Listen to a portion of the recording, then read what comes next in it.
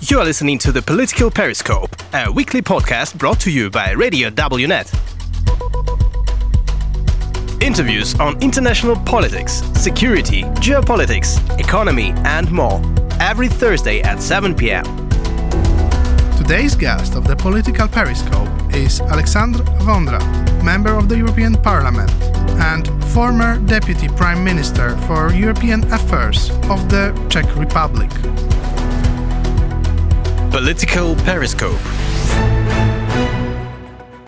Since last year, we live in new geopolitical reality. And what is the place of Czech Republic in this reality?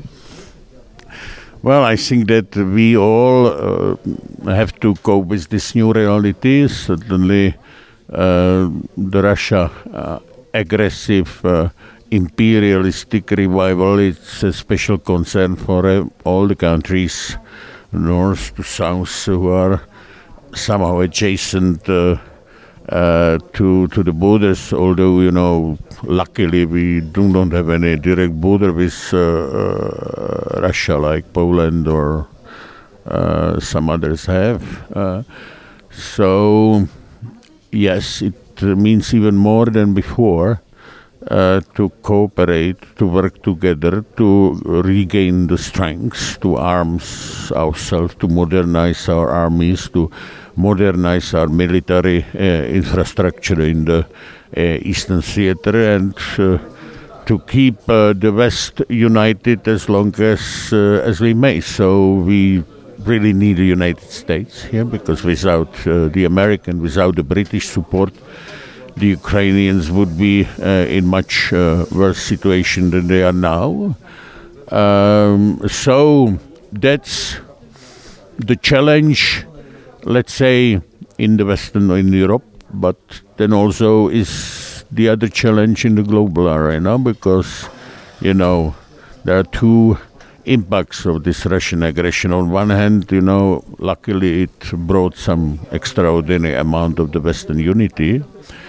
On the other hand, the West is isolated more than ever before. If you take the stand of China, India, South Africa, Brazil, and other powerful countries in the global arena, so it's a serious shift from some multilateral dreams into a more multipolar reality, and it brings back a lot of the issues which some idealists consider that are completely outdated, like the meaning of the borders, the access to the raw materials, the number of tanks, and etc. So those are still important issues, like they were. Czech Republic has always been very close with Germany. But right now we are observing a crisis of German leadership in Europe. What do you think, where this shift in European Union will go, and what Czech Republic will do? Well, yes, we have Germany as a very important partner in the economy, in trade. It's 1/3 of our economic exchange, and it's the largest investor in our country. So yes, if there is a economic problem in Germany, if Germany has some flu, then it's immediately mirrors in our country, even having a greater problem. So we cannot omit what's happened in Germany.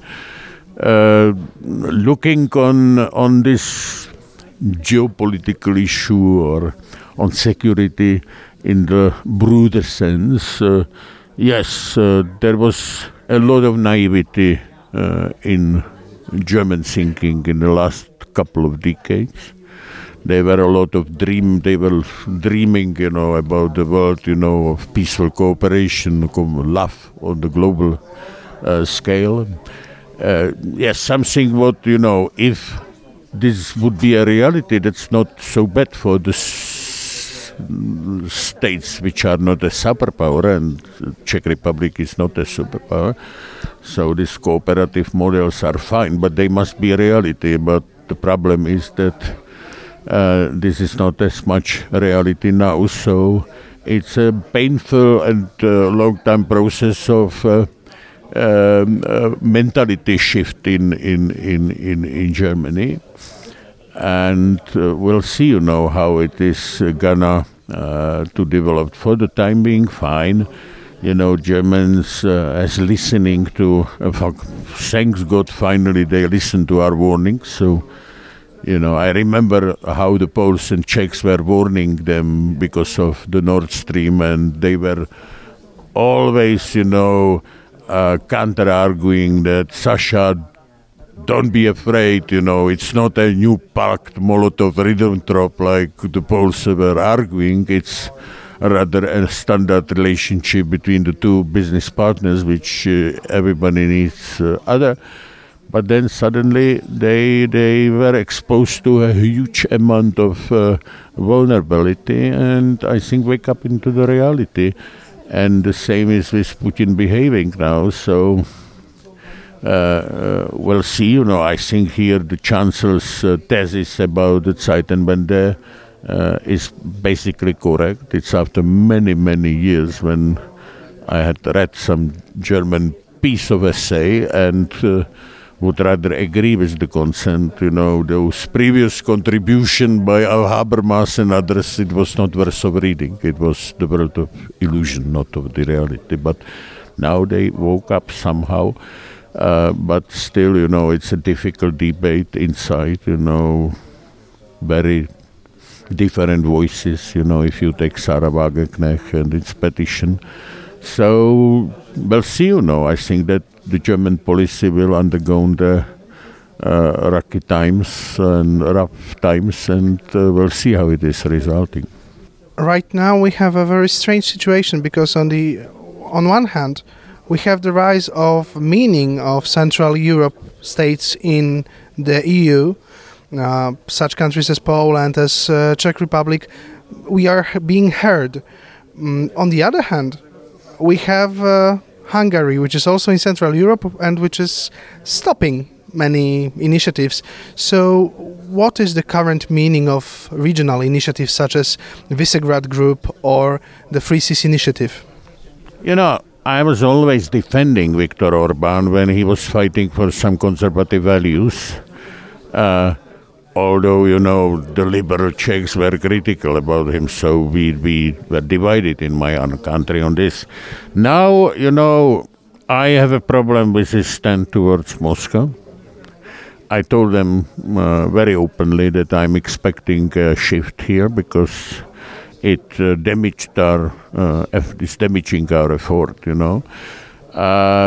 But, I would not burn Visegrad Group. I think it's a very useful group of countries and mode of cooperation. In fact, it's an opportunity to discuss with the Hungarians because I don't think it makes sense to isolate them. And even during the Czech presidency, for example, we were successfully managing, to find some kind of a solution with regards to some of their vetoes, potential vetoes toward the help to Ukraine in exchange for releasing some of their money which were blocked by the EU. So if there is a communication, we can achieve something rather than by isolating them. But again, I strongly disagree with Viktor Orban's policy towards the Ukraine. I think Ukraine deserves our support and not to put the hurdles into their effort to defend freedom and sovereignty of their country. It's maybe not the topic number one today because the war is in the headlines, but Free Seas Initiative stays a rather interesting concept here in Central Europe. It was seen by many Western countries as an attempt, maybe alternative for the EU for some countries. But is it really? What can be the role of Free Seas Initiative in the European Union?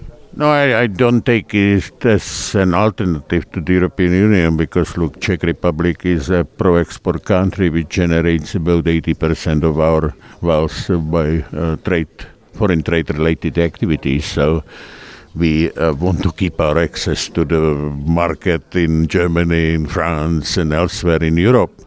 In Poland, of course, too. It's a very important trading partner. So it's not an idea to substitute the EU, but it's an idea to complement it with, let's say, building a strong strategic relationship in the North-South axis, and it has two potential important benefits.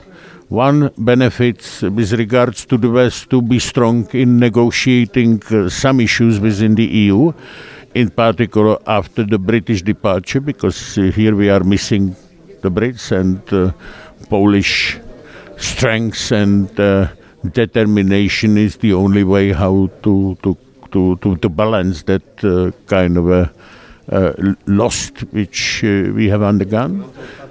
In particular, when you are really now building a strong army, for example.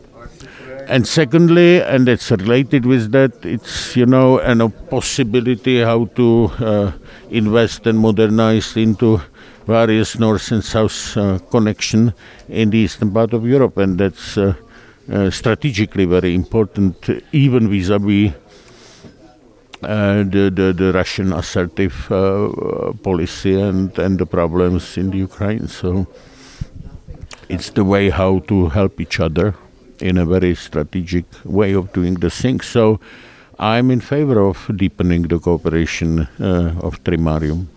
What is the future of the European Union? Is it going towards a superstate or rather towards the collapse?